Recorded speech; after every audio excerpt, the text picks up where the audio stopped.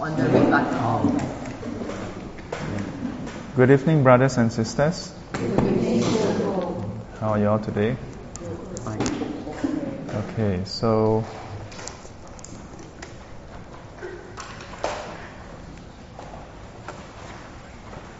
let me see.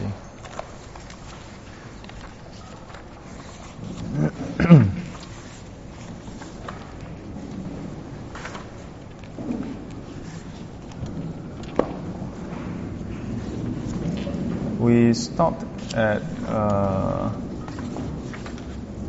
chapter 3, Approaching the Dharma, introduction, and which page did we stop? 84 second paragraph. Huh? 84 second paragraph.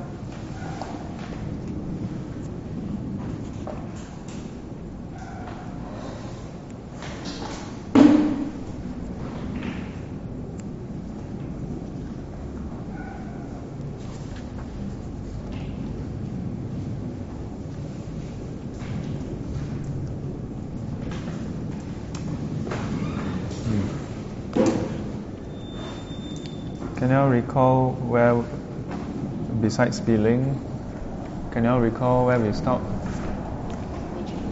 84, huh? Okay. So, in this section, in this chapter, we cover the teachings of the Buddha, the Dharma itself.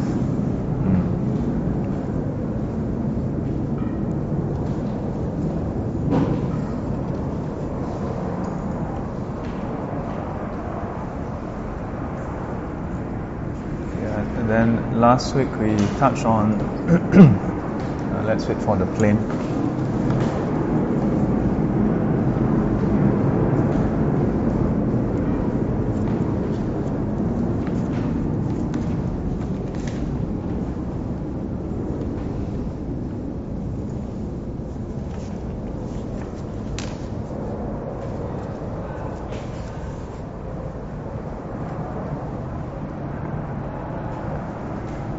Someone should write into the Air Force.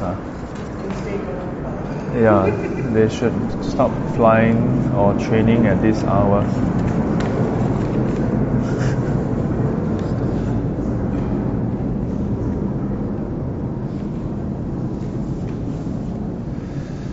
Okay, so there was a statement last week which is quite crucial. And it is this last paragraph in page 83. The Buddha says that his teaching is about suffering and the cessation of suffering. Yeah. So, with that in mind, in a way, that should be the attitude we have towards learning the Dharma as well. Yeah. We should, when we learn the Dharma, we should consider how to actually apply it to overcome our suffering. But you must know that while the various teachers can give you examples and try to guide us along, ultimately it's up to us to go and try it out. Yeah, and to see beyond the examples given, to see how it actually applies to our life. Because whatever you are affected today, the teacher can suggest an approach. After you resolve it, tomorrow you encounter a different problem.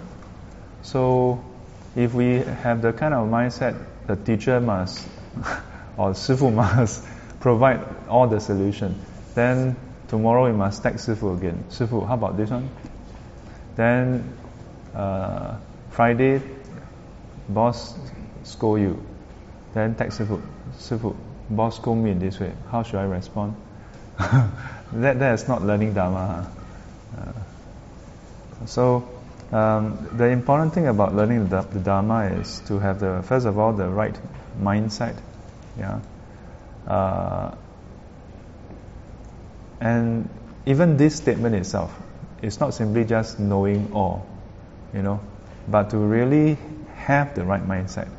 Not just know all, must have the right mindset.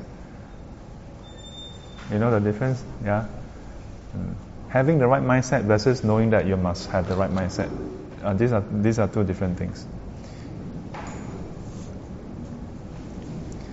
So some of you may be familiar with the Kai Jing Ji in the Chinese tradition. Yeah, it was penned down by Wu Zetian.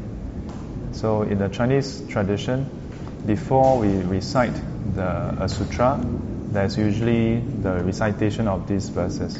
无上甚深微妙法，百千万劫难遭遇。我今见闻得受持，愿解如来真实义。Yeah, so these four verses is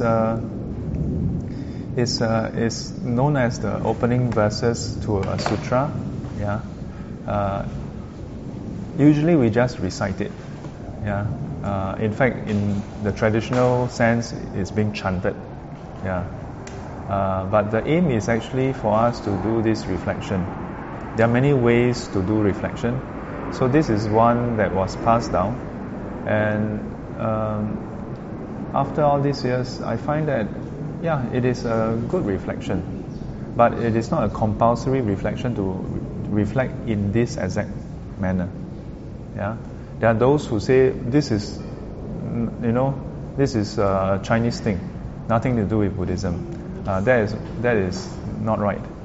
But to suggest that everybody must reflect in this way, that is also not right. Yeah. To me, the 4 verses is a good start, a good guide, for us to actually use to do our reflection. And this actually sets the mindset, the attitude, the direction we should have in approach to learning the teachings. So, moving on, in page 80, is it 84? 84, huh?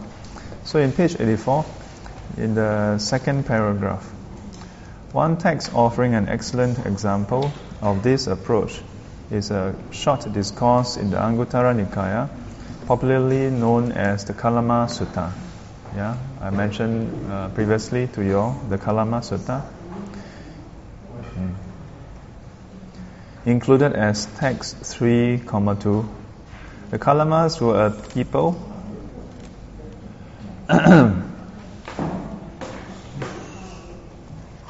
Hello, welcome to the class. The Kalamas were a people living in a remote area of the Ganges plain. Various religious teachers would come to visit them, and each would extol his own doctrine and tear down the doctrines of his rivals. Confused and perplexed by this conflict of belief systems, the Kalamas did not know whom to trust. When the Buddha passed through their town, they approached him and asked him to clear away their doubts. Though the text does not specify what particular issues were troubling the Kalamas, the later part of the discourse makes it clear that their perplexities revolved around the questions of rebirth and karma. Yeah, so the Kalama Sutta is very widely quoted and cited, but a few things to point out here. The citations often just highlight the first section of the Kalama Sutta, which is about how 10 different sources of knowledge or information cannot be simply taken as it is. Yeah, but after that, the Buddha did go through the approach. Yeah, the approach one can adopt. Yeah, so it's not that the Buddha simply say, "Oh, there's nothing that you can trust, and you should just groundlessly question everything." Yeah, so this sutta is sometimes misquoted because they just cite the first part, and then they conclude like you should not believe anything, you should not accept anything, you should question everything. So there was once when I was conducting this group cultivation, and some youths, mostly youths last time, because the group cultivation last time was restricted to youth. So there was this time where this student from NUS, so he asked a lot of questions, good questions. I answered accordingly, but at some point I realized that he was simply just questioning incessantly. I wasn't disturbed by his questioning, but I realized that the way he questioned would not actually help him. So I asked him, I said, okay, let's take a step back, and I asked him this question. In fact, I asked the whole class this question. I asked them whether any of them studied civil structural engineering, and none of them did. Definitely not that guy. Then I asked, do you all stay in HDB? And they said yes. And I asked, how many stories do you all stay in? So I think it was 10 stories or something. So then I asked them, every day when you go to sleep, how do you know that it's not going to collapse? How do you know that your house is not going to collapse? And for that matter, private as well. How do you know that your house is not going to collapse? You actually don't. We assume that it's not going to collapse. And that's why when a building do collapse, we are so surprised.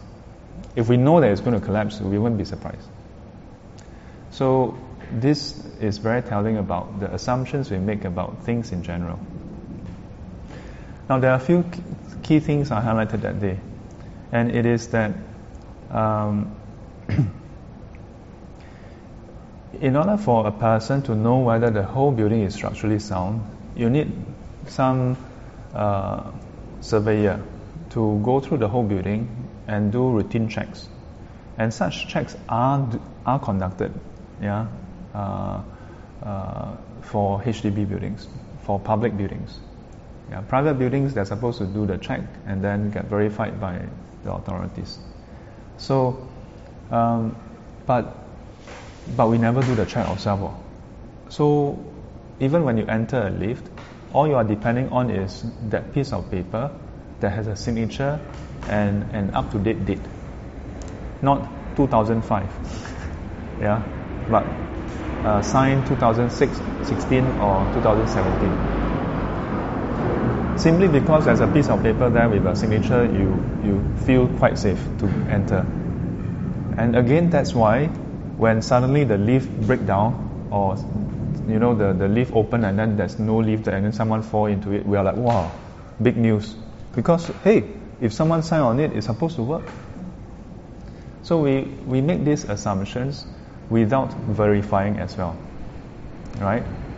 And my point to him is that your scientific approach is correct, is good, but in our normal day-to-day life, even scientists don't go and question every single thing. There are certain things that as long as it has gone through a certain process, you trust that it should be okay.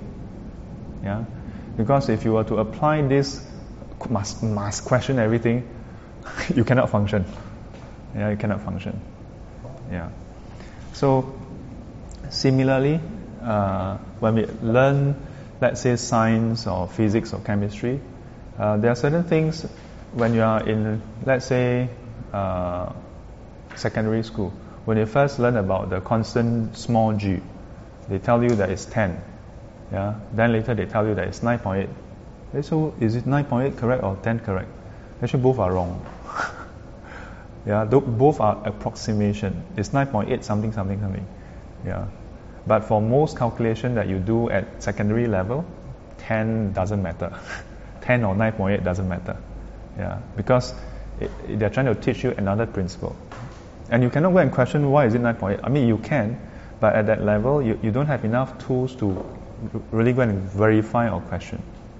So similarly, in Buddhism, you can actually question everything, you can verify everything, but there are certain things that at certain point in time you are not able to, you don't have enough tools. So you cannot start off with that kind of, we must be scientific, so we must question every single thing. That was my point to them. Which is what many young people, especially in the universities, I was one of them last time. We would quote the Kalama Sutta and hold it up like, whatever people say must question and challenge. If it doesn't sound correct, we should but so there are certain things to consider. So the sutta, Kalama Sutta, was named after this group of people. It was actually one of this village. One of this village or town that the Buddha was passing through. And when they heard that the Buddha was around, they also heard certain reports about him. About him being an enlightened one, an arahant, and so on. So they decided, why don't we go and ask him, about our predicament, which is that all the teachers claim to be correct and state that everybody else is wrong. So someone, who is saying the truth, So the Buddha began by assuring the Kalamas that under such circumstances, it was proper for them to doubt. For the issues that troubled them were indeed common sources of doubt and perplexity. See? So when Sifu always tell you, in Buddhism it's okay to doubt. If there are, as long as you're not enlightened, how can you not doubt?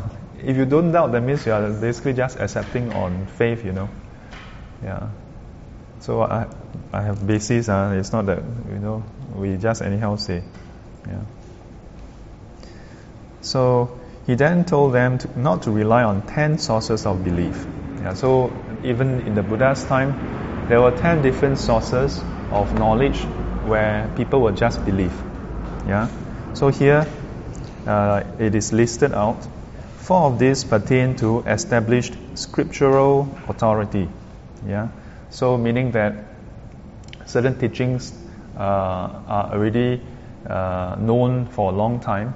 And they may be passed through oral tradition, meaning in the past there's no written script. So in Chinese, what we say, 口口相传.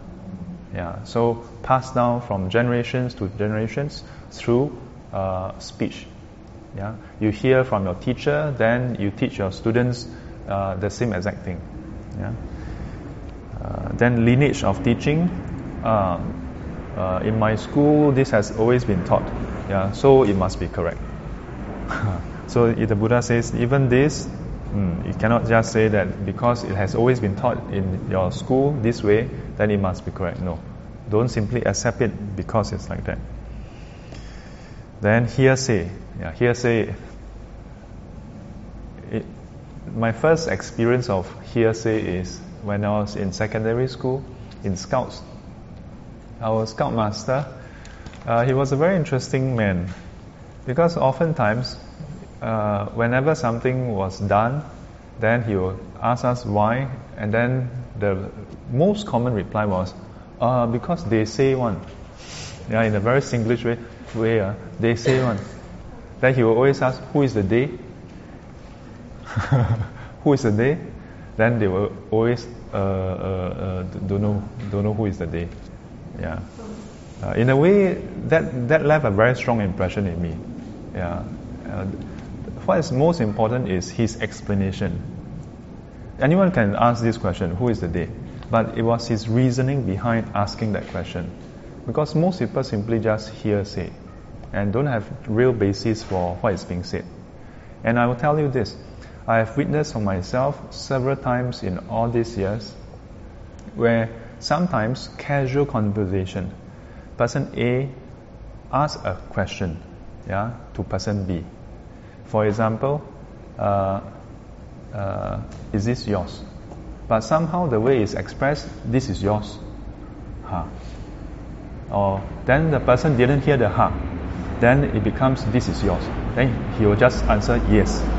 Oh, thank you. then the person, oh, so it's yours. You know what I mean?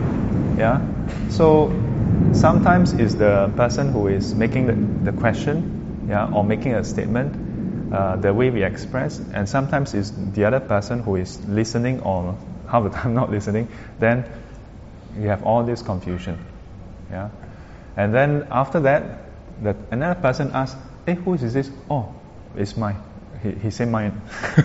Then before you know it, it becomes very confirmed somebody. When in fact, right from the start, nobody knows who this was. Yeah. This is just a bottle of water, no big deal. Yeah. In a way, no big deal. Yeah. But I have attended meetings. So just now I mentioned casual conversation. I've attended meetings. 3 different parties, different department, different groups. Discuss. Then, you know how it's like during meetings. Sometimes it drags on and never come to a conclusion. Then people just want to move on to their point. You know, there's something else they want to discuss. Or, already 1 hour. Okay, can. So there was many times likewise. Okay. Then I said, then they wanted to talk about the next point, and I say, wait, are you sure you know you all agree? Then they said, oh, agree, you did. So I said, so person A was the one who raised up the point, then B and C is supposed to agree. So I said, okay, B, you tell us what you think you agreed to. So when person B say it out, both person A and C, hey, no, that's not what we agreed to. Then when person C say what he thought he agreed, it's also nothing to do with what person A said. But yet people will just, okay, agree. Yeah. So hearsay is a source of a lot of problem. Yeah. And collection of texts. Just because, like, in the Buddha's time, there wasn't something called a book, because it's not common yet. Yeah, this is in page 84. Yeah, page 84, 3rd paragraph. Hello. Page 84, 3rd paragraph. No? Yeah. So even collection of text. Yeah. If now a person were to just make a statement, it may not sound so credible. Then the person tells you, this is from the encyclopedia. This is from this collection of texts. We have 300 chapters. Yeah, and this is under the number 35th chapter, and under section 3, clause A. Oh, sounds very credible. It must be true, lah. You know, so many chapters. You know, so our tendency to just accept what, you know, when it looks credible. Next, fall to rational grounds. Yeah, this is where it's quite interesting. Most people think that as long as it makes sense, there's logic there is correct. The Buddha says no. Yeah. So first of all, logic, then inferential reasoning, reasoned cogitation, and the acceptance of a view after pondering it. Yeah, let's look at the last one. You just think about it, okay, then you just accept it. Cannot. Yeah. Then the second last one, you have not just thought through it, but you go through some process of reasoning. Okay, seems to make sense. Yeah, a bit more detailed. The last one is the worst. Then the Buddha says that is not good enough. If you look at the first and the second one, logic, I want to just share with you all something about Western philosophy. Yeah, in ancient Greece, they had this history of developing logic. So at some point, you know, the few well-known ones, we have Plato, we have Socrates, and then the later one, Aristotle, and so on. Yeah, they came to the point where they value logic so much. To what extent? They say that if the statement is true, then it must be true. if it's logical, it must be true. Yeah. If you learn logic formally, now today you write it in this way. Let A be the statement. Yeah. So for example, the statement is the sun rises from the west. I'm giving you a illogical statement. Yeah. Or rather, and it's not illogical. I'm giving you an untrue statement. Okay. So let A be the statement. The sun rises from the west.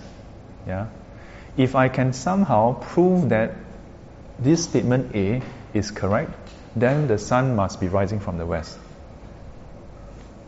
So at some point in time in Western philosophy and logic, they actually accepted this. They came to the point where they value reasoning and logic so much that they say, yeah, then it must be correct. So, but that was the turning point, because at some point, then someone said, but if you manage to prove that the sun rises from the west, the sun still rises from the east wall.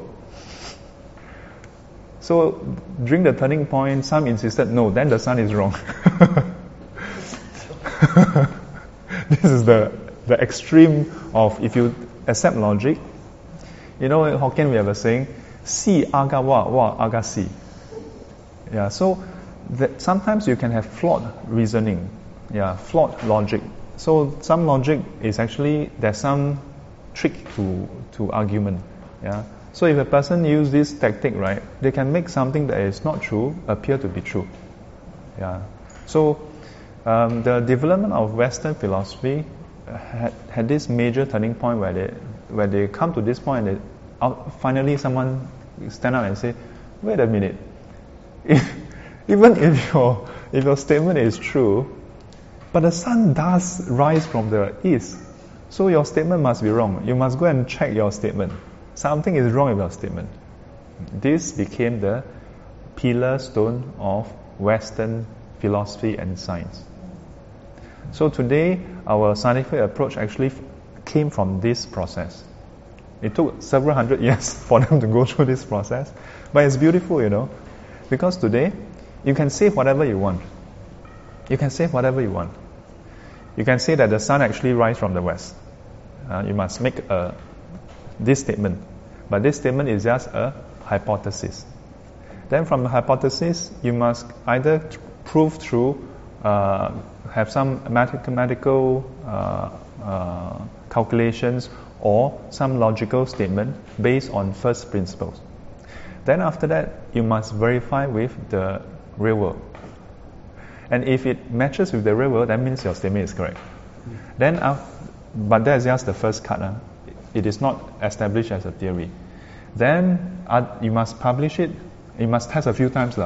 And then once you are quite certain you can publish it, then other scientists will reproduce the experiment in other places.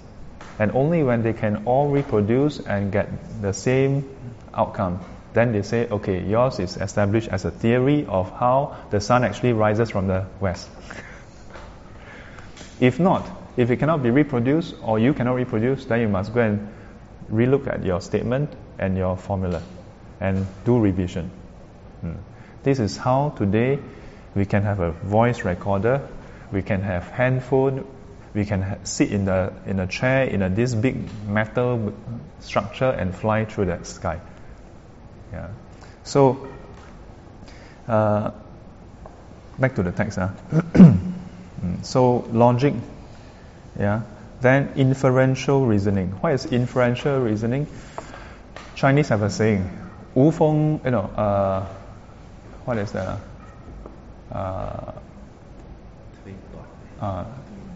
推断. So like 无风不起浪.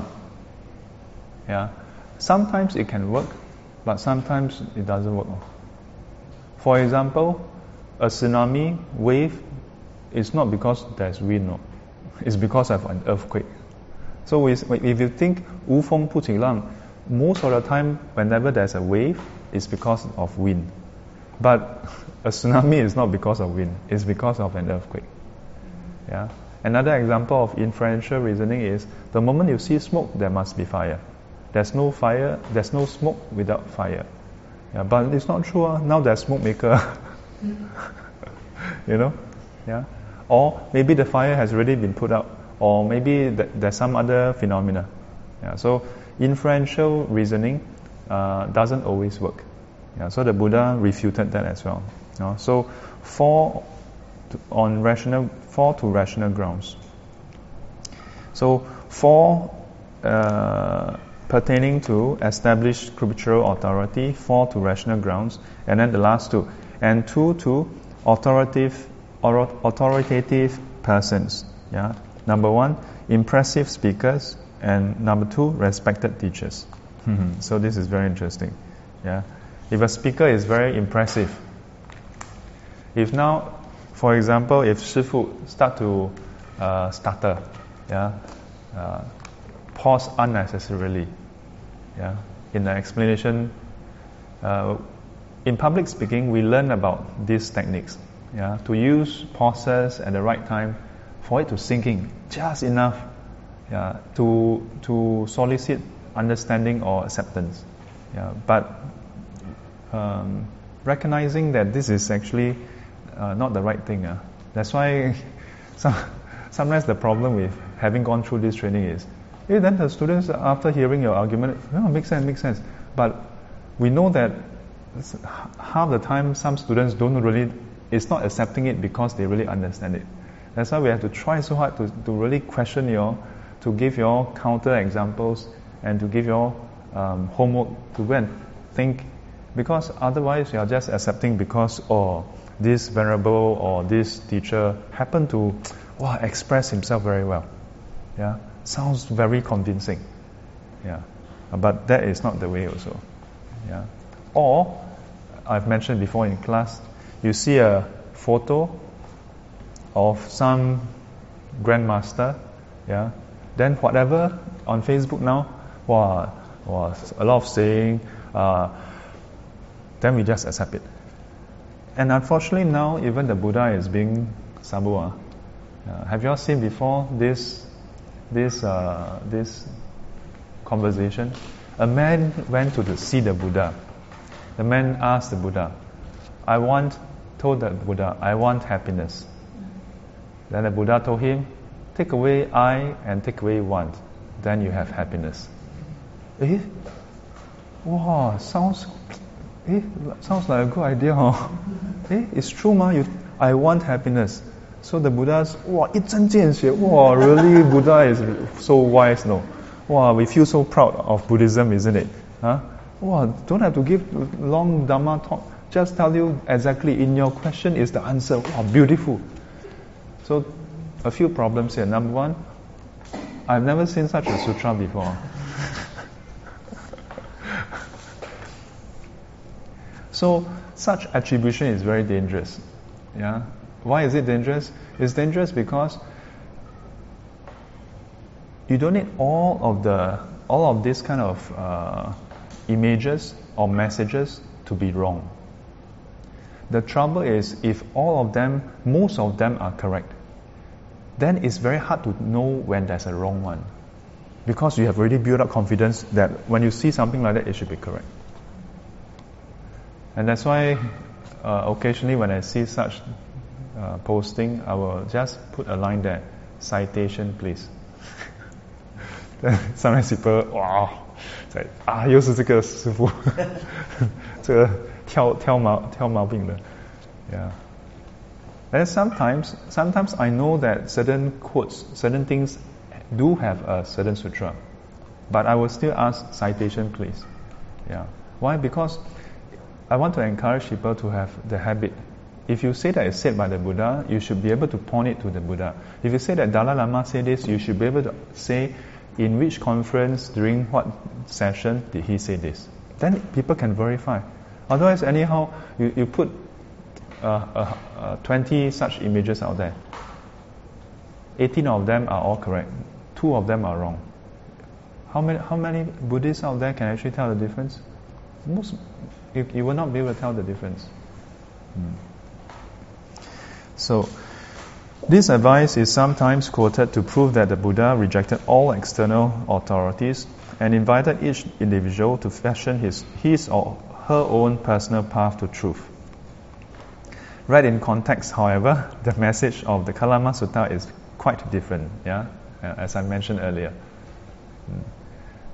Most people tend to just quote this part and then say that, see, the Buddha rejected all forms of recognized knowledge. You should reject everything. Then you can just figure everything out yourself. So the Venerable Bhikkhu Bodhi also highlighted this. The Buddha is not advising the Kalamas, who, it must be stressed, had at this point not yet become his own disciples. The Buddha is not advising the Kalamas to reject all authoritative guides to spiritual understanding and fall back solely on their own personal intuition. Rather, he is offering them a simple and pragmatic outlet from the morass of doubt and perplexity in which they are immersed. By the use of skillful methods of inquiry, he leads them to understand a number of basic principles that they can verify by their own experience and thereby acquire a sure starting point for further spiritual development. So one of the key questions that the Buddha asked, or Buddha stated, was it has to do with what is your goal. Are you trying to have more happiness or less happiness? Are you trying to have more happiness or less happiness? If you do something and it's affected by, influenced or driven by greed, hatred and delusion, and results in you doing killing, stealing, sexual misconduct and lying, then that would promote suffering, isn't it? So the Buddha, instead of making it like a dogmatic rule, must be like this or must be like that, he invites the Kalamas to consider. But there's a certain framework involved as well. Let me see. Andrew. Maybe we can pass Andrew the mic. It's already turned on.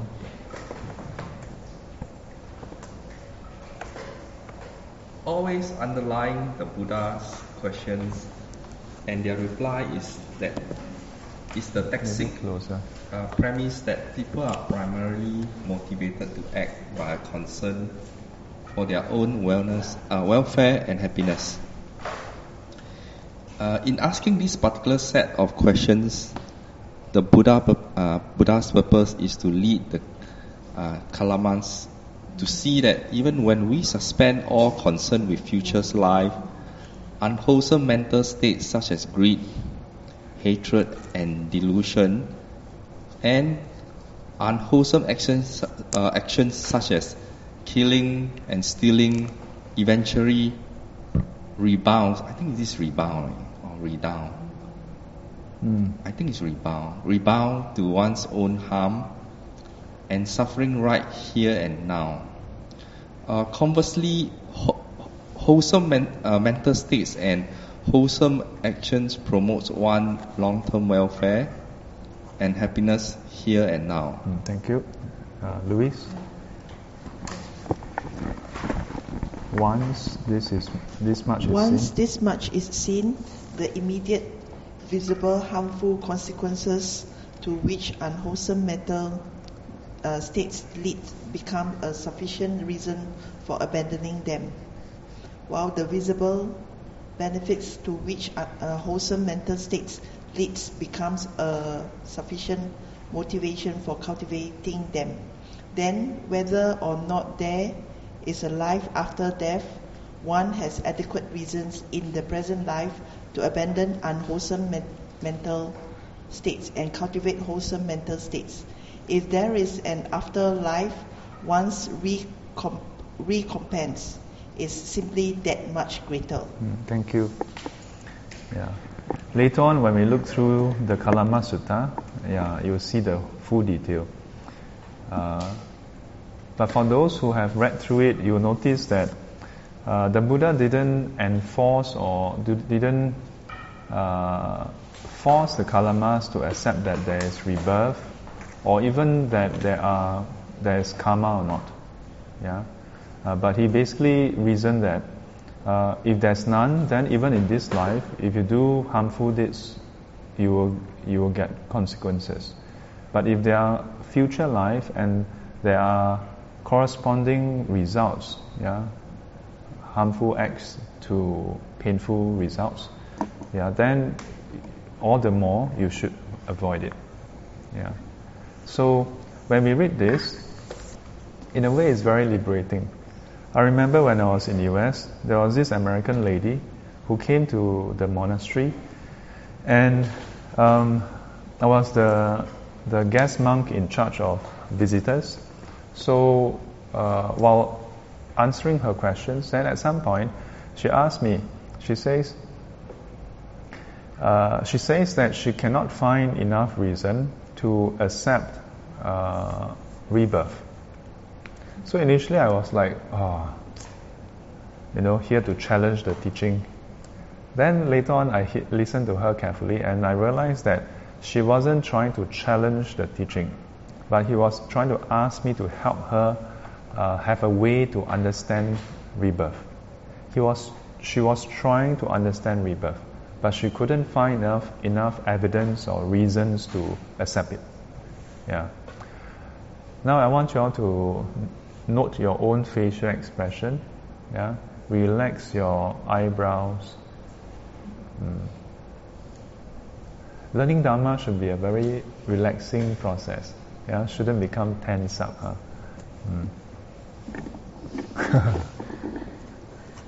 Some of you learn until well, I'm like 别人看了都不敢来上课。You also don't know. Yeah, don't be so stressed up. So when I hear her actual request, then I realized, okay, and this is what I told her. I said, in the past, I would try very hard to convince people that there's past life and future life. But at that point in time, I told her, I said, okay, well, at this point, you don't have enough evidence. So what does that do to you? Yeah, what does that do to you? For her, without enough evidence, so she can only conclude that there's only one life. And for her, thinking that there's only one life, she wants to do the most wholesome deeds, the best, to basically bring her life to the maximum potential of goodness. So I told her, I said, well, that's good enough. For you, you don't need to know whether there's future life or not. If for you, without knowing whether there's future life or not, you already have the right mindset, the right view to practice, then why do you need to, don't have to worry about that. Yeah. Honestly, last time... And then she said that it's my one and only life, I want to enjoy to the fullest. Yeah, there are such people who are like that. Nowadays, there's this concept called YOLO. You only live once. Yeah, for the millennials. Yeah, so they have this tagline, YOLO. So since you only live once, you should enjoy yourself the most. Yeah, this is actually another name for the materialist view. Yeah, we day in day out use the word materialistic. Yeah, this term, but this term materialistic or materialism is actually one of the philosophical view. Yeah, the view that only the material world exists. There's no spiritual or mental, no other realm exists. Only physical. So those who subscribe to the materialist view is actually a form of annihilist also, where once you die, everything comes to an end. Yeah. But in particular, those who are materialist view, then there are a lot of other sub-branches. Yeah. The one that we call materialistic is just one of the sub-branches, where they seek what we call hedonistic, that means just enjoy themselves. Yeah. So, in due time we will look at this sutta. Doreen, a similar approach? A similar approach underlies text 3.3, in which the Buddha demonstrates how present suffering arises and ceases in correlation with present craving.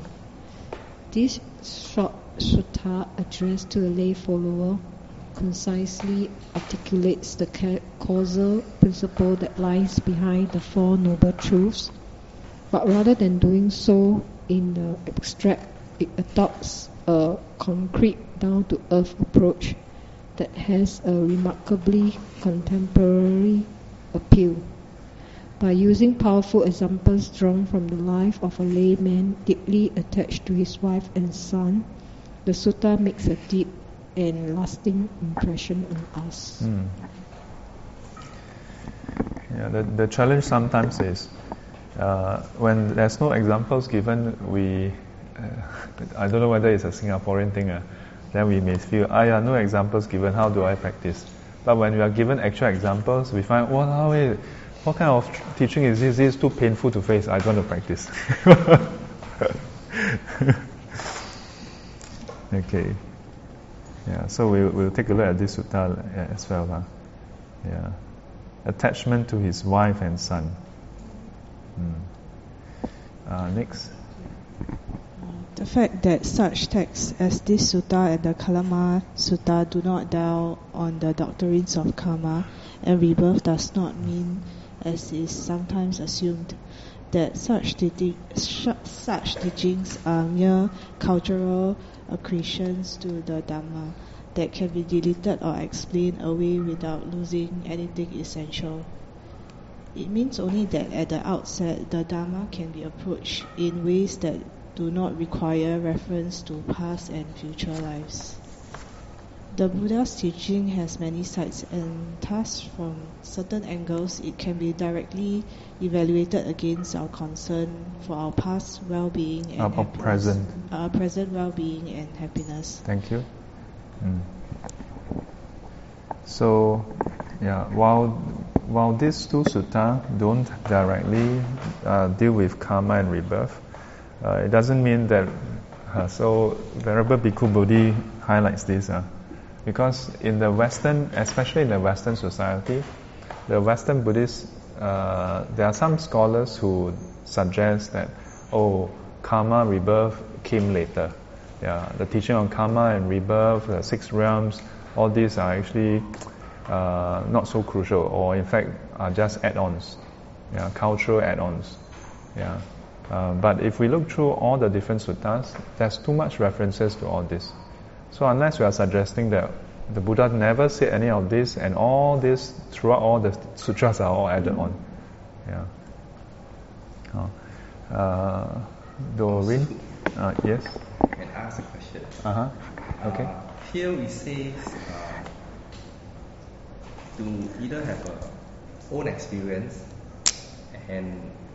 or example, the Buddha gave example. In example, in Chinese they call Gong An. Is it? Gong An. In a way, Gong An is example, but in particular, the word Gong An is from Zen tradition. Yes. And Gong An as a practice within Zen tradition is not so much an example. Yeah. In Zen tradition, Gong An is meant as a point of reflection and contemplation, for them to go and 参 那个 Gong An. Yeah. Yeah. So while generally speaking the word 公案 can be used that way as okay, 我们现在来看看这个公案，从这个公案怎么样。But in the Zen tradition, the same word 公案 like 什么谁斩猫啊 yeah, 那个公案 very famous one. But some of these 公案 may not even be a real example. Yeah. So but what is your question? My question here is, we test case the lady who came to ask you about the rebirth. Okay. So we cannot experience rebirth Yeah. in this life. Uh, Then is there any example that Buddha said talking about rebirth that we can actually accept it? Is there any example? For rebirth, Yes. In Uh, particular, Not only rebirth, even karma also. Let me test case only one, the lady who say rebirth. Okay. Is there anything in the sutra that an example, practical example, some real example? So I could have easily given her, referred her to many sutras where the Buddha observed, like for example, we have gone through the Buddha's own enlightenment, where he saw his own past life, yeah, and then he saw the past lives of all sentient beings. That itself is already a statement that there is rebirth. Yeah, but in my opinion, I don't think that was sufficient for her. Yeah, I don't think that would be sufficient for anyone. Because if it's sufficient, you all probably wouldn't have this question already. Because such an approach is basically saying that someone saw it. The problem with rebirth is, as you say, how can you let someone see it? In Buddhism, you can technically practice to the point where you can see it for yourself. It's just like now, if I tell you that there's this galaxy many light years away. First of all, how many of you know what light years mean? A light year means the time taken for light to travel in, or rather not the time, the distance, yeah, the distance through which light, photon, would travel in a year. Yeah. Why is it that when we talk about astronomy, we talk about light years? Because things are so far away, it takes like so long, you know. So if I now tell you that many thousand light years away, there are many other galaxies, how do you know? We can always say that, oh, there are some pictures, but a lot of these pictures, color, right, are actually modified. Why? Because a lot of these pictures are taken of some of the stars, and the stars or the star clusters emit radio wave, which is not visible. So the scientists tag some of these different frequency to the certain colors, so that we can see it.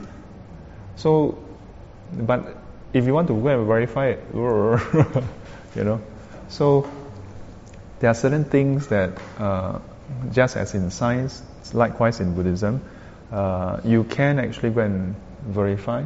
Yeah, rebirth, past life, you can actually practice, but it takes a lot of, it takes a while. Yeah. So that's the reason why I would like. How many of you over here accept rebirth? Accept that there's rebirth? How many of you don't accept that there's, or can't accept yet that there's rebirth? All accept? Okay. You don't, right? Yeah. No, I don't know. Oh, you don't know? I'm neutral. You're neutral. Because I don't know. There's no test case. There's no. There's not yes. Yeah. So that's the thing. Like, for example, there's this doctor. There's this not doctor. He's a scientist. Stephen something. So he published a few books. He's said to have done research into this area, and he would go to different countries, go and interview young kids about what they claim to be a memory that they couldn't have experienced. A few notable ones is a small kid who described a warplane and the whole process of crashing that is too vivid for a small kid at that young age to have seen in a movie, and you know. So then, when through all the details given, they go and search for the village or the hometown of this person. You know, supposed to be a World War I or II fighter jet person, you know. But it really they really found such a person. Yeah. So there are such books out there. Yeah. And some Buddhists would like to always highlight these books as a source of evidence that there is rebirth. You can take a look. Yeah. But for me, I would still hesitate to use that as an evidence also. Yeah. And the reason is because I didn't do the test myself. Yeah. I don't. Huh? Then, Sifu, why would you believe? When will I believe? No, why would you believe? Why would I believe? Because I see too many things for myself that can be explained by rebirth. Yeah, without referring to those researchers. Yeah, I've seen other things that, but if I were to tell you what I've seen, it may not, it'd be like that also can believe. Because you never see for yourself. So I think she raised first. Mine is not a question, but mine is like, okay, anyway, I choose to believe there's rebirth. Okay. I suspect part of me don't want to believe that I would be stuck in hell eternally. You know, like, I chose Buddhism, I chose to believe there's rebirth, because the other side is Christianity, which is eternal hell, which I'll be going to, you know. When people say, oh, you're Buddhist, then you go to hell. No, then I say, okay, never mind, all my friends are in hell. That's what I pray. But I choose to believe in rebirth because so that I have a chance to, you know, even reborn as a rat, whatever, but reborn, but not stuck in hell. That's why part of me suspect I choose to believe in rebirth is some kind of a consolation whether there's real facts or not, you know. It doesn't hit me so hard as much as if the there's fact that no... I'll be in hell eternally. Okay. That is, I don't know whether people choose to believe in rebirth because of that, but you know, it's like self-consolation. It's a good question to ask. Okay. Really? Wait, he raised first. Your turn. I go by order. Hey, wait, Mike. Forget about all the mic. Yeah. I must get wireless mic. Then, you know, very easy to go around. Pardon me if I cannot speak well, but I think no, you speak well. Rebirth, and there's karma all linked up to what we are now studying, Buddhism. Without these two links, the rebirth, karma, everything, all I think will collapse. We don't need to study Buddhism already, because rebirth. If you don't believe in rebirth, now you can choose to do whatever you want. Really? Yeah, because you think there's no rebirth, just this life which after ends, then you stop already, ma. So what's the point of cultivating? What's the point of continue? If you can enjoy the most, yeah, then you can proceed to do so it. People will argue that that's the reason why Buddhism use this method to ask people to practice. Okay, This let's have a is debate. Yeah. But what we study Buddhism is that we see the doctrine that what teaches us that we cannot deny what or prove that the teaching is wrong. We can go and prove it. Whatever is that where there's 恒常, what we call it? 恒常, everlasting things, the things that the states internally, the states that it still stay like that, it will not so-called deteriorate. No? Everything will deteriorate. Even a plastic also will deteriorate, but it takes only 1,000 years. So this. Okay. Next speaker. Okay, next speaker. Next speaker. All this connected, you see. Okay, next speaker. Next speaker.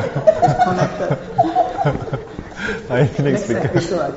Sorry, Sifu. Okay, I just want to check. You talk about rebirth. Yeah. I'm just very curious. If we talk about rebirth, does it mean that when we pass away, rebirth will be in the same country again, or can be reborn in another country? So, no, it's a good question. Yeah, I mean, because the Tibetan, you see, because I realize that for example, the Tibetan, they always they were reborn before the very senior Rinpoche passed away. They would say, they were reborn on which particular place. They were go and find out where is this child to be born. So I'm very curious. Does it mean they will be reborn in the same countries? No, not necessarily. They can be reborn in many different places. Yeah, so... Then that's the case. How about the Tibetan side? When the... No, Lama Osel Rinpoche, he's not the Tibetan, he's Amor. He's a Westerner. Lama Osel. The Spanish one. Yeah, Spanish boy. Lama Osel Rinpoche. He's a Spanish boy, ma. So, I mean, that is just to answer your question, whether will we always be reborn in the same place? Answer is no. Yeah, even if you are reborn as a human being, maybe this life Singapore, next life India.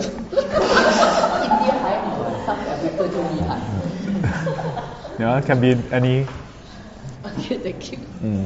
Okay, who else want to share about rebirth or ask questions about rebirth? Anybody? Can use Chinese, can use Mandarin, can use Hokkien, Teochew. Good.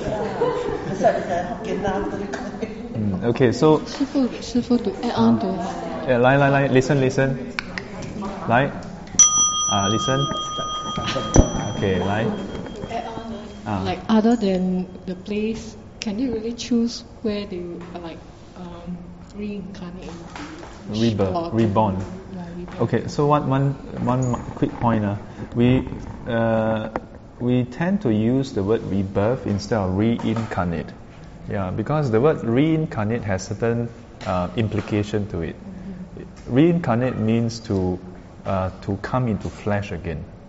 Yeah, and it has this implication that there's something else that comes into the flesh, which is the whole concept of a soul going into the body. Yeah, so we at some point we stop using or we avoid using reincarnate, although sometimes in some texts it is mutually exchangeable. Yeah, but just want to highlight this. Not that you had this thought also, but just to highlight. So your question. What's your question?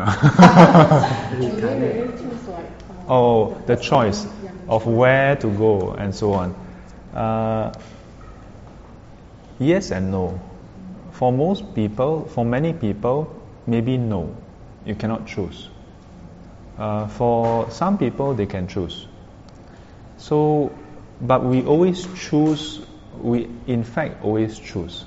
Let me give you an example using our real life. For example, every year there are students who go for exams. Are there any students who consciously choose to fail the exams? No. Last year, P6 students just finished their PSLE. This year, recently, they just received their posting. All students, I would say most, maybe there are some students who want to sabo their parents or rebel against their parents. I purposely don't want to study. But that's his choice also. So, a student may choose to say, hey, I want to go to a good school. Yeah, there is a choice also. But the real choice is made when he go to school every day. Whether he choose to listen to the teacher's teaching and then ask questions when he has doubts and then do his homework and then do revision and so on. That is also a decision. Although he may not keep on saying, I want to go to good school, but his actions is in line with that direction, giving him enough credit, to fulfill his choice. Yeah. So if a person were to keep on saying the whole year, I want to go to good school, may I go to good school, then but never study, then next year PSLE results come out, he still filled up, he get 199. Okay, aggregate score 199. Then he still think, I want to go to Hwa Chong Institute.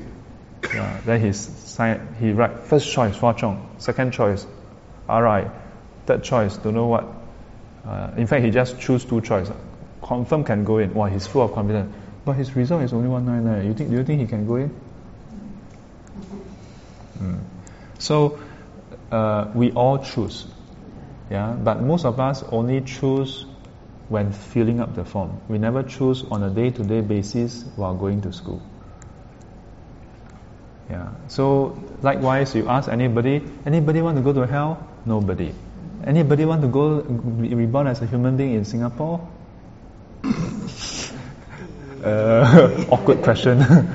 Do you want to be reborn in a good place with a good family? Wow, everything good? Yes. Do you want to be reborn in Pure Land? Wow, yes. Yeah, but this is like filling up the form. It's just an idea, but you must fulfill the credits so that your form upake. Yes. 来 sorry, mic. 要。最重要是我们要知道面对什么果，其实不是选择，是知道哪里出事。你说要知道什么果的意思是什么？面对可能以前所做的东西，在下一次需要面对的果。其实它两个是有关系的。Yeah, the two. Let me repeat the question.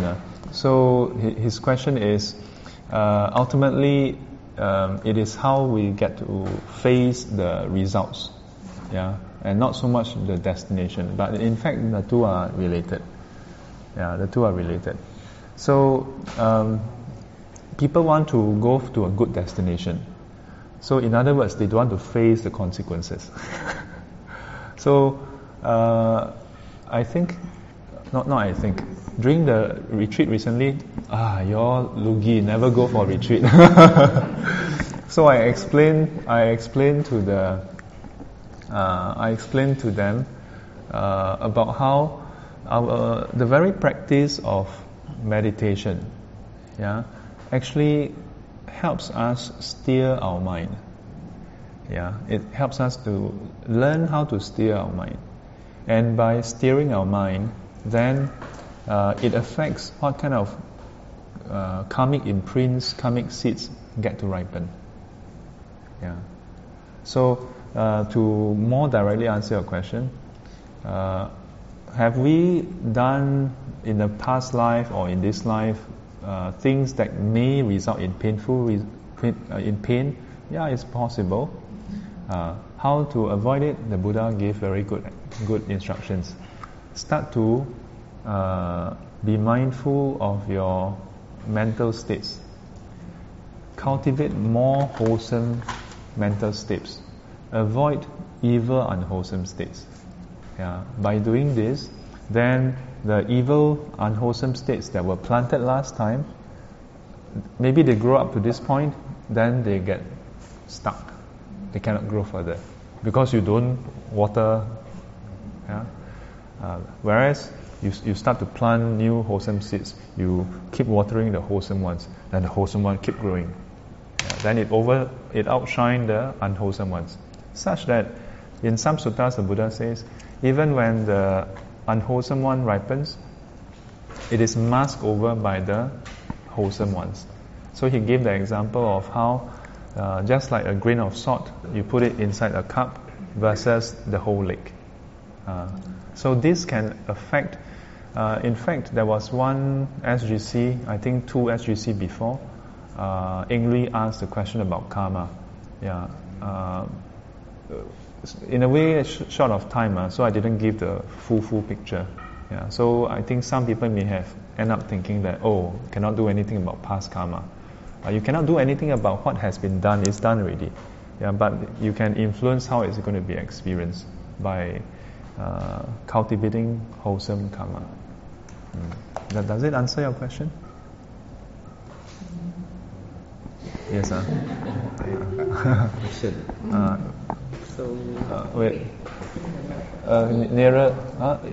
You first. Okay, Lai, ready? Me first. Okay, Lai, ready? Okay, I'm ready. Okay, I'm ready. Speak English because this will need to translate. Speak English No, you can speak Mandarin also. It's okay. Right? Hurry.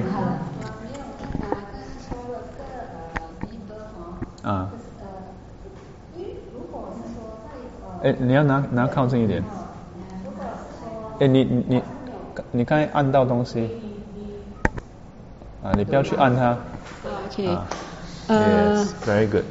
Rebirth 除了我们目前所知道藏传佛教他们有一些蜘蛛马迹有一些这个沉船可以去认证之外，或者一些或者我们社会的一些研究者他们本身有从事一些类似的这些研究。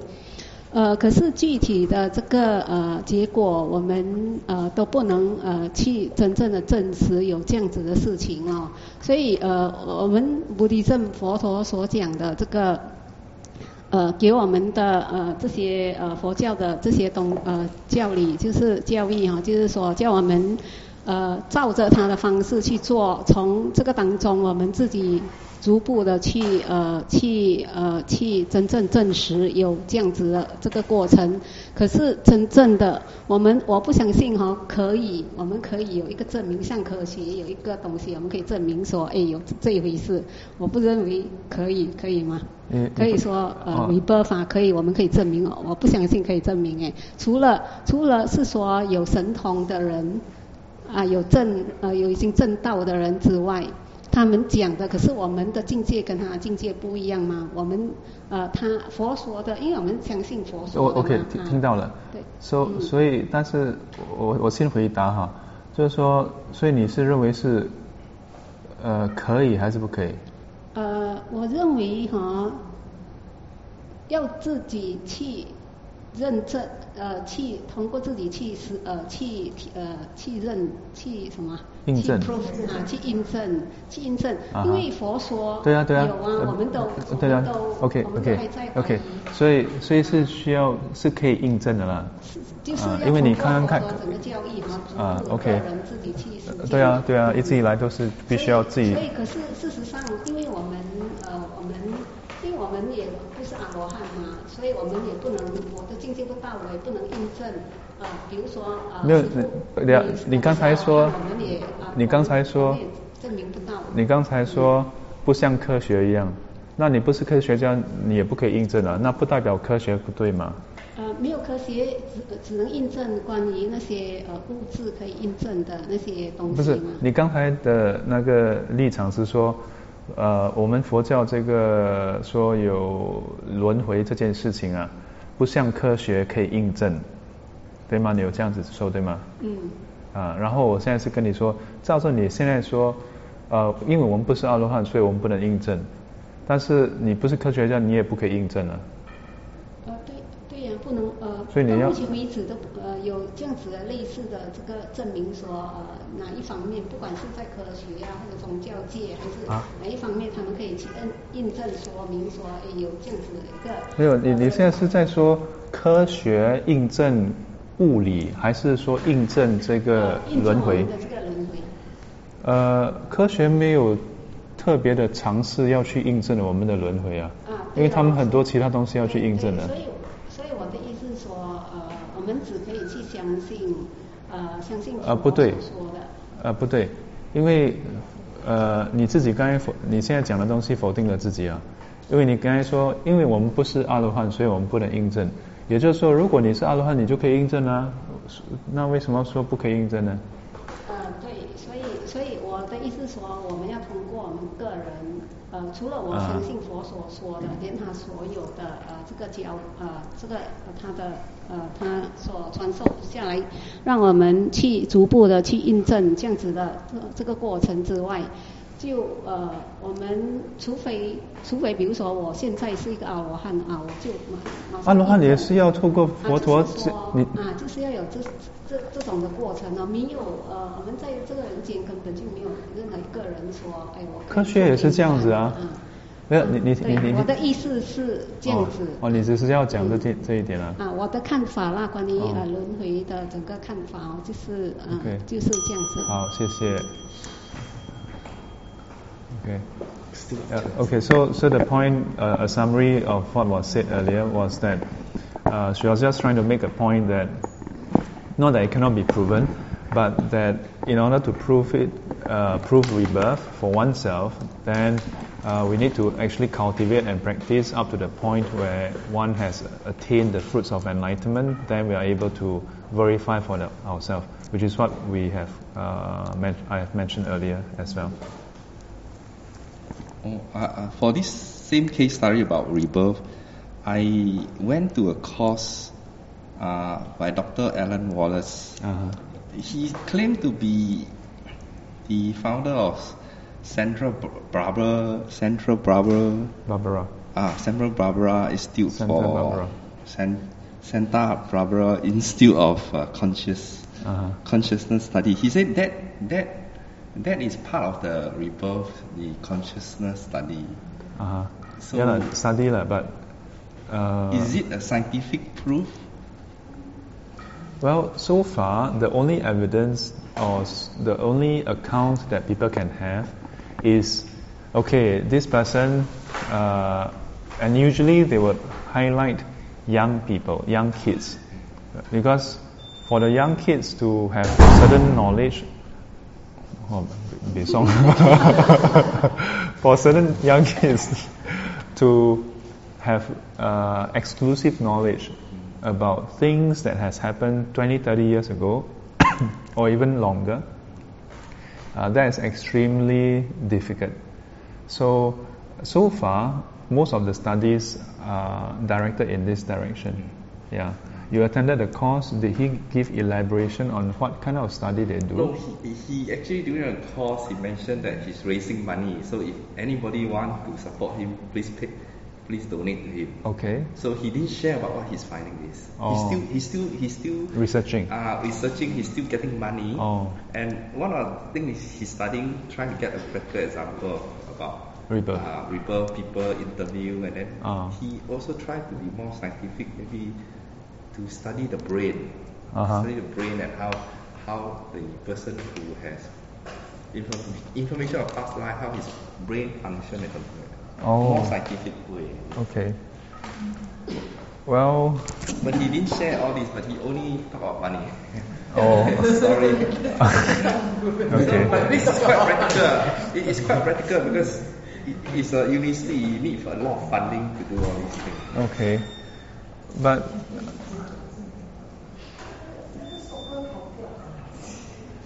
so no, you should just close the door properly and not wait for the stopper. Yeah. Okay.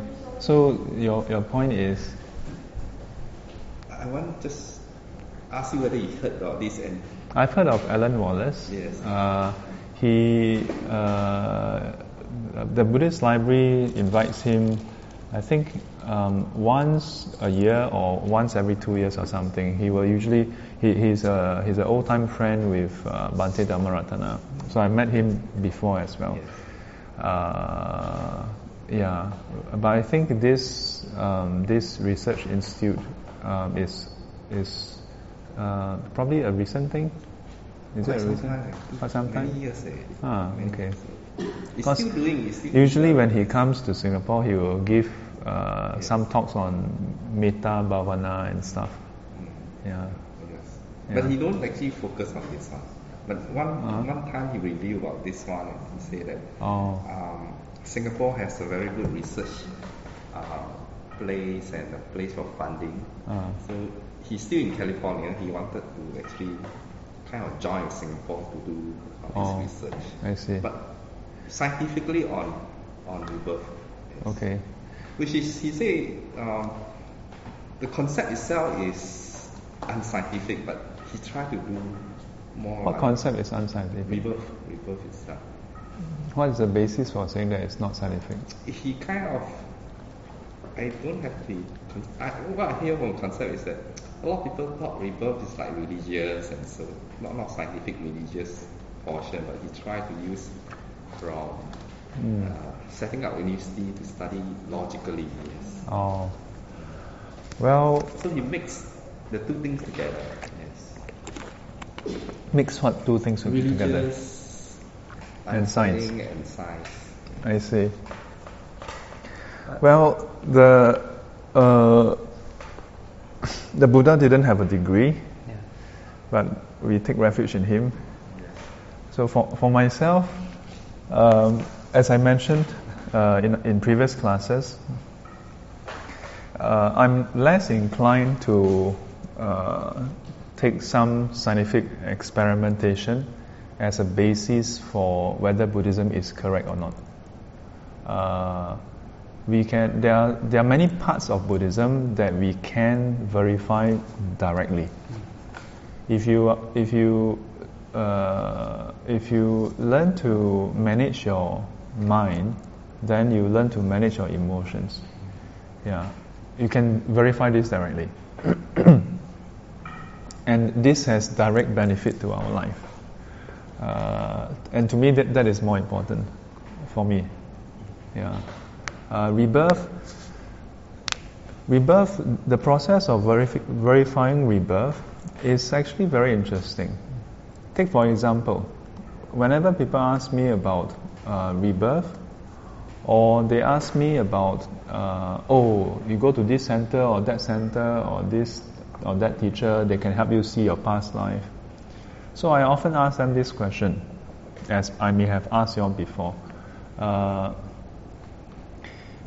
Can you remember what you ate last Wednesday morning? How many of you can remember? So, in all the different classes I've asked this question, those who can very clearly say, I can remember, they can remember through routine. Yeah. So if I further ask, can you remember exactly the scene when you are eating? Then they usually will say they cannot. But they remember they ate 2 slices of peanut butter sandwich because that's what I eat every morning. Yeah. Just as I can tell you that last time I worked for how many months or 1 or over a year, 2 years, I was eating 1 egg 2 kosong every single day. But if you ask me specifically, you suddenly pull out a date, I cannot remember the exact scene. So my point to people is, okay, number one, just because you cannot remember what you ate and how you ate it doesn't mean it didn't happen. Wow, I just heard this sentence last. Huh? Wait. Let me feel it because it's almost time. So number one, just because you cannot remember it doesn't mean it didn't happen. Yeah, because it's in response to people saying, but I can't remember past life. You cannot even remember last Wednesday, you want to remember past life. Number one. Number two,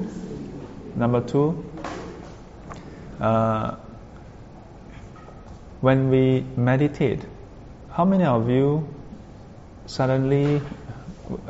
have random thoughts, when you're meditating? Okay. Then, when you have thoughts, how many of you meditate halfway, suddenly remember yourself brushing your teeth?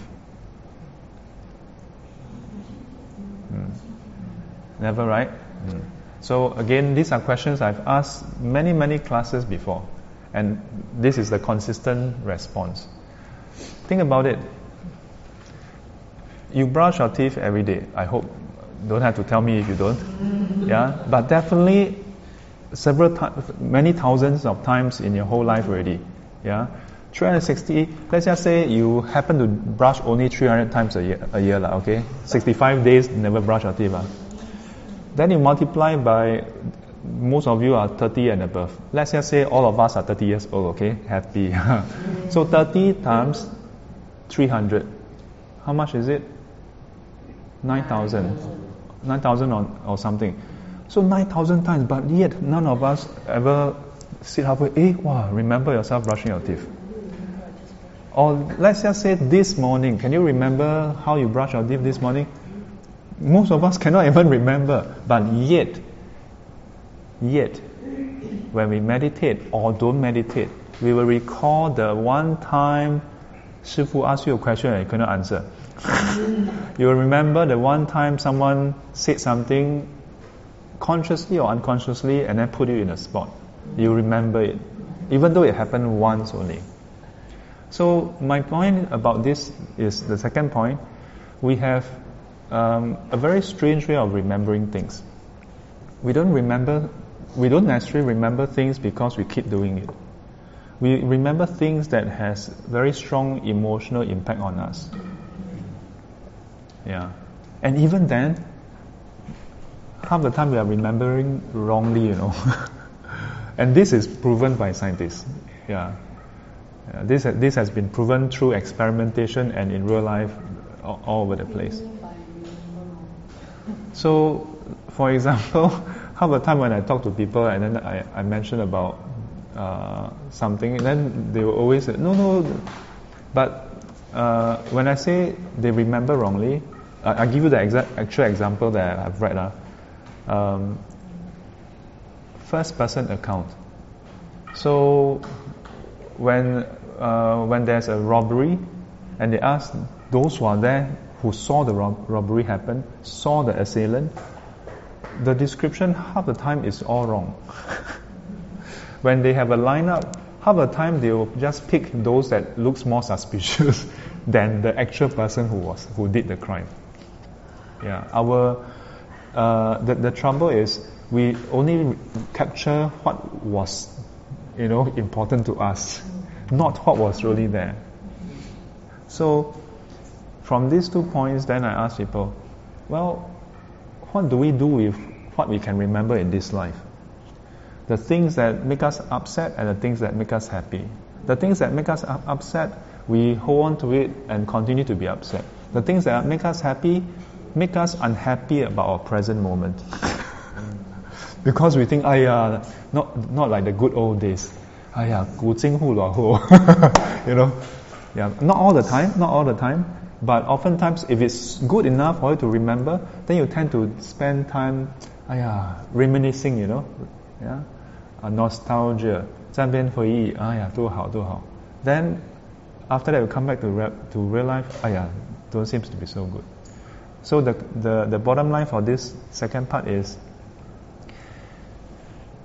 just based on what we can remember in this life, we haven't learned how to make good use of what we can remember to help our present moment.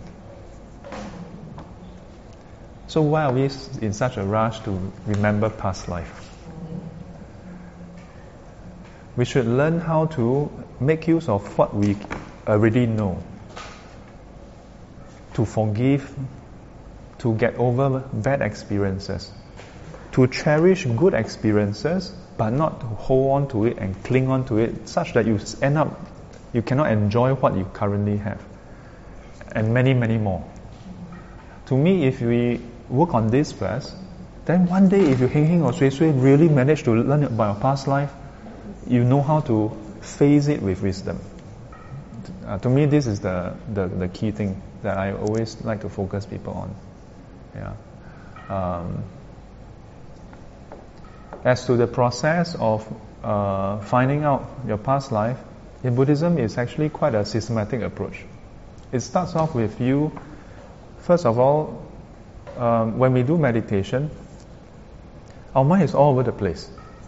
So even our present breathing, we are not very clear about it. We still want to talk about past life. So when the mind has become so quiet, there's no additional chatter. So it means that you're not recording news, you're not actively making new stories. No.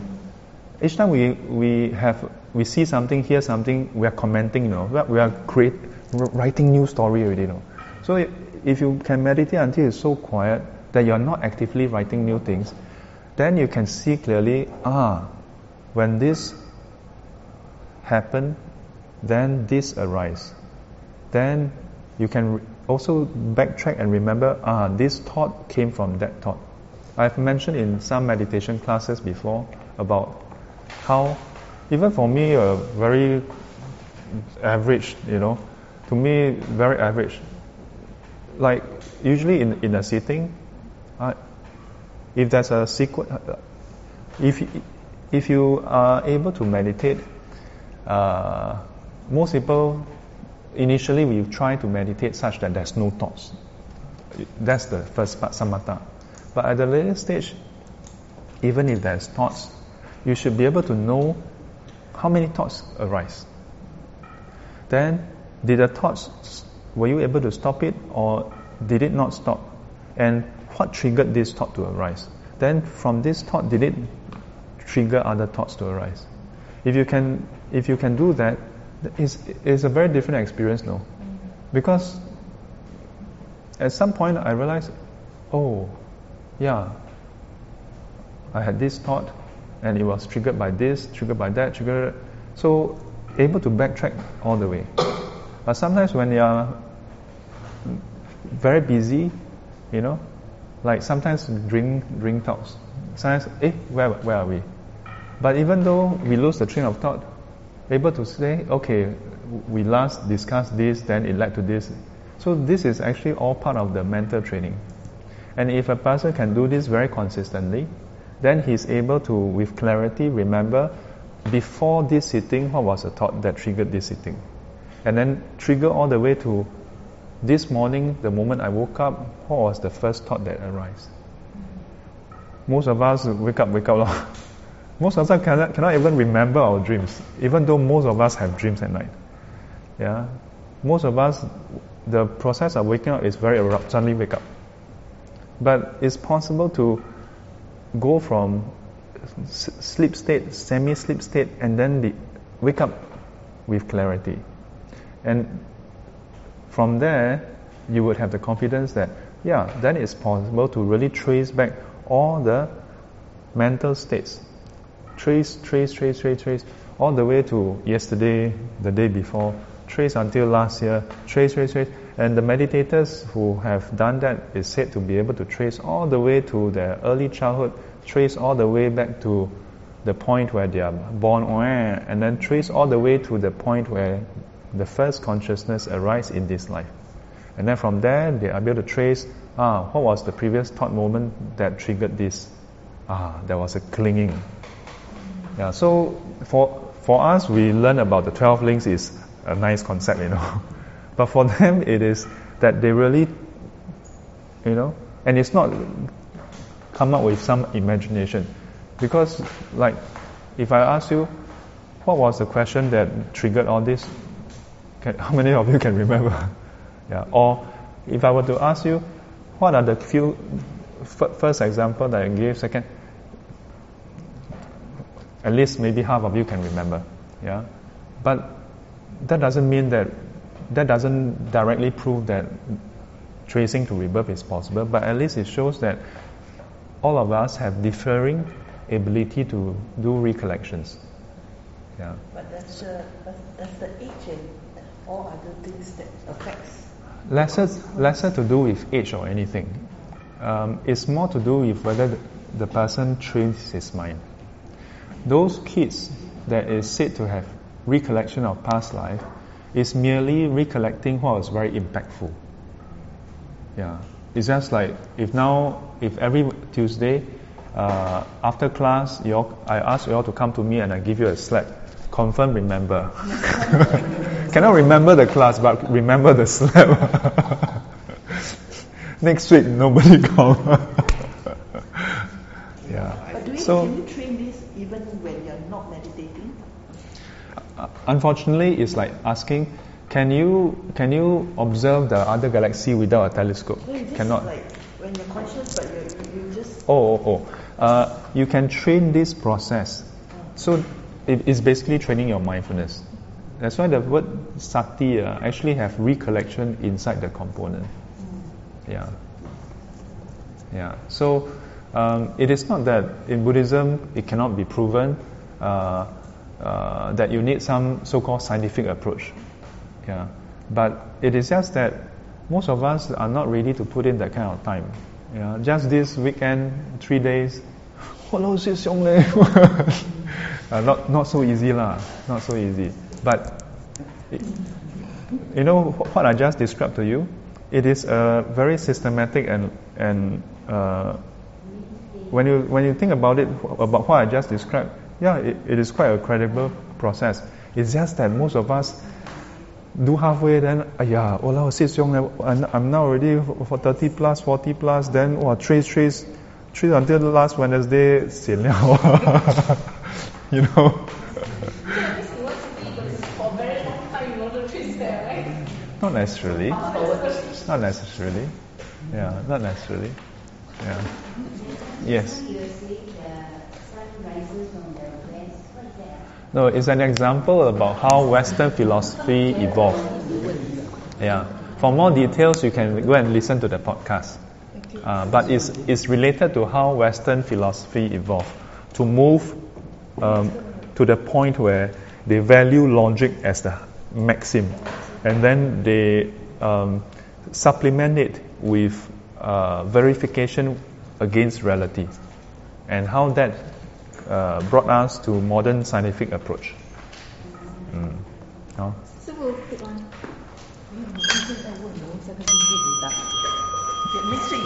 Okay, you can ask your question. Yeah, KS. I just want to say, reinforce that if you are fish living in the water, do you know that the fish will know what's on the land? Okay. Okay, thank you very much. Okay, feeling. If a person know that, or somehow know that going next life is going to be an animal, how to steer away from it? How to steer away from it? Well, if you are if your person is going to be reborn in different realms, driven by karma, then plus the defilements that is present. So if you are able to work on your defilements, have right view, then it can prevent the arising of a rebirth in the lower realms. Yeah, but it's not as though I just do this, then I can go and do whatever I want. Because it's a matter of how strong is your karma that has been done versus how much wisdom you have. If you have this much wisdom, you cannot possibly go and do a lot of stupid things also. But if you have reached arahanthood, like Venerable Maha Moggallana, Venerable Angulimala, which I keep using as an example, even though the results were supposed to cause a rebirth in the lower realms, he was able to overcome that because he don't connect with that even unwholesome states anymore. You look like you're going to be reborn in an animal realm, is it? Then don't keep on doing even unwholesome deeds. Now, just one last point. The Buddhist teaching is not dogmatic or kind of fear factor. Yeah. So don't, as I just now mentioned or I think you are, don't keep on thinking that you have a lot of negative karma, you're going to die and go to hell or what. Why do you keep on thinking in this way? Yeah, I'm saying you because you're the one who asked this question, ma. Don't keep thinking that you're going to go to hell, you're going to become an animal. Yeah, focus on doing things that is wholesome. Yeah, don't keep on start off with the premise, I'm going to go to hell. How?